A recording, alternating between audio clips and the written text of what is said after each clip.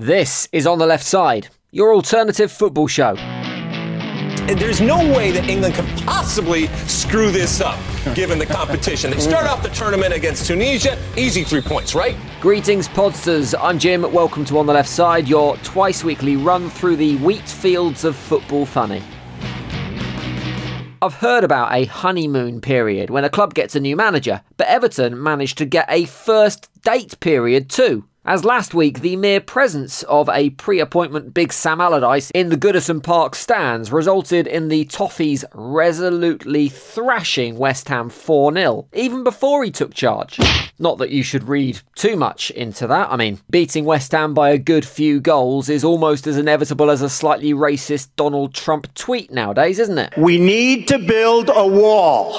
But Big Sam is settling into life in Liverpool well. 3 points on the board against Huddersfield Town at the weekend, and his arrival at Everton was announced with a lovely headline on BBC News.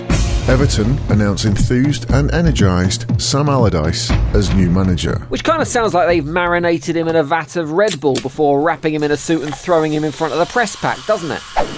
What I'd really like to know is what the conversations were like between the board and Sam Allardyce in those 2 weeks where he went from "I'm not interested" to "I'm now enthused and energised by this potential job." I presume that a large amount of that enthusiasm is due to a few extra quid in his pay packet and a bending over by the board when it comes to personal terms that I reckon would include stuff like the signing of Wilfred Boney, Andy Carroll and Oliver Giroud in the January transfer window, chips and gravy to be available as a half-time snack, and all wages to be paid strictly cash in hand. The reaction of the fans to Allardyce's appointment has been mixed, however. But there was obviously going to be one man who was going to be absolutely delighted that a fellow proper football man was getting the gig. And that is Paul, I vote UKIP Merson. This is what he said on Sky Sports. Sam will definitely get them out of trouble, 100%. With Sam there, they're not in a relegation battle. You're looking at them and fly up the table, probably win the FA Cup, or at least get a run.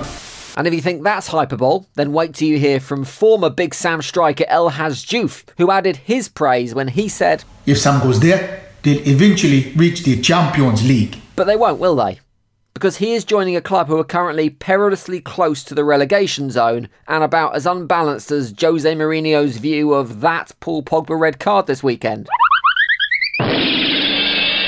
Also, he's Sam Allardyce and not Marvin the fucking magician. So can we all just calm down a bit, please, yeah?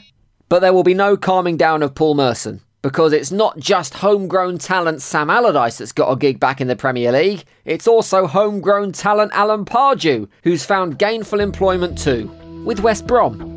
Pards has taken the big job with the Baggies and has already set about the regular Pards routine of first galvanising the troops, having a half-decent impact before no doubt everything going tits up in about a year, usually just after he touts himself as a future England boss, and getting the sack with a nice big payout on around the 18th month mark. You're fired. And repeat. So all in all, it's not looking that bad for English managers right now, especially considering English managers never get jobs in the Premier League, do they, Sam? Yeah, absolutely. I think that you are deemed as second class because it's your country today. The Premier League is a foreign league in England now. When you look across the owners, you look across the managers and the coaches, and you look across the players. Yeah, it's all the fault of those foreign owners. They don't give English managers a chance nowadays. It's a good job that Everton is run by the good old homegrown English boss. Oh, who is it again? Hang on, let me check my notes. Of Iranian businessman Farhad Moshiri. That must be somewhere in Bolton, I guess. Incidentally, with Sam and Pards now in their jobs, 10 of the last 16 appointments in the top flight have now been British managers.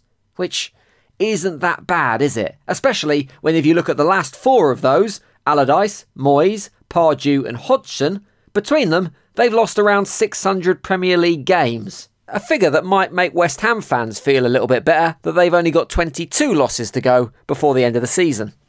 In the league, at least. So I'd say right now, British managers are getting more than their fair crack of the whip. And on the topic of homegrown talent that's in way over its head, this week we got to find out which teams England will be losing disappointingly to at this summer's World Cup finals in Russia. If the accusations that it was Putin's dirty Russian rubles that saw the home nation draw Uruguay, Egypt and set up the human rights abuse derby against Saudi Arabia, then God knows what Gareth Southgate did to Diego Maradona to earn England's World Cup pairings of Belgium, Tunisia and Panama. Although the favourable draw by the ex-Argentinian striker did allow the congenial host for the evening, Mr. Gary Lineker, to make a gag that I am 100% sure he'd had lined up for the last 5 days and was desperate to get out. Has picked out Croatia to play against his Argentina, but Diego has always been good with his hands.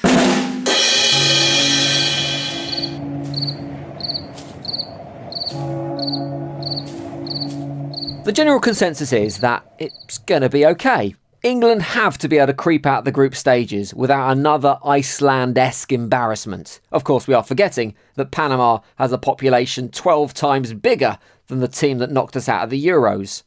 Shit. No! No! How about the big boss, though? How about the manager? What did Southgate make of this summer's opposition? We obviously now need to find out more about Tunisia and Panama. I know what you mean, mate. I didn't know it was a country either. I thought England were going to be playing a bunch of hats. He's hardly buzzing about the group, though, is he?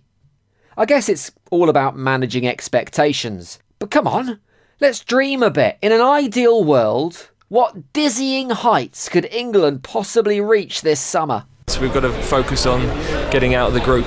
We don't have masses of caps and masses of tournament experience. Thanks for talking to us, and just watch out because you've got your foot around a lead there. I don't want you tripping over. Wow, it's usually a minor footballing nation that trips up England in the World Cup, not a microphone cable. Maybe that's some kind of metaphor. Even if Southgate wasn't getting overly excited by the World Cup draw, at least we can rely on the TV companies to pipe us full of hyperbole about the best World Cup ever and get us all a bit overexcited and giddy about what will be the greatest footballing show on earth. Where's my remote control? Let's see what they're saying on ESPN at the moment. And here it is in all its glory. Craig, what was your first takeaway, your first feeling when you saw all these teams drawn together? I've seen more exciting matchups in previous World Cup draws, but it is what it is.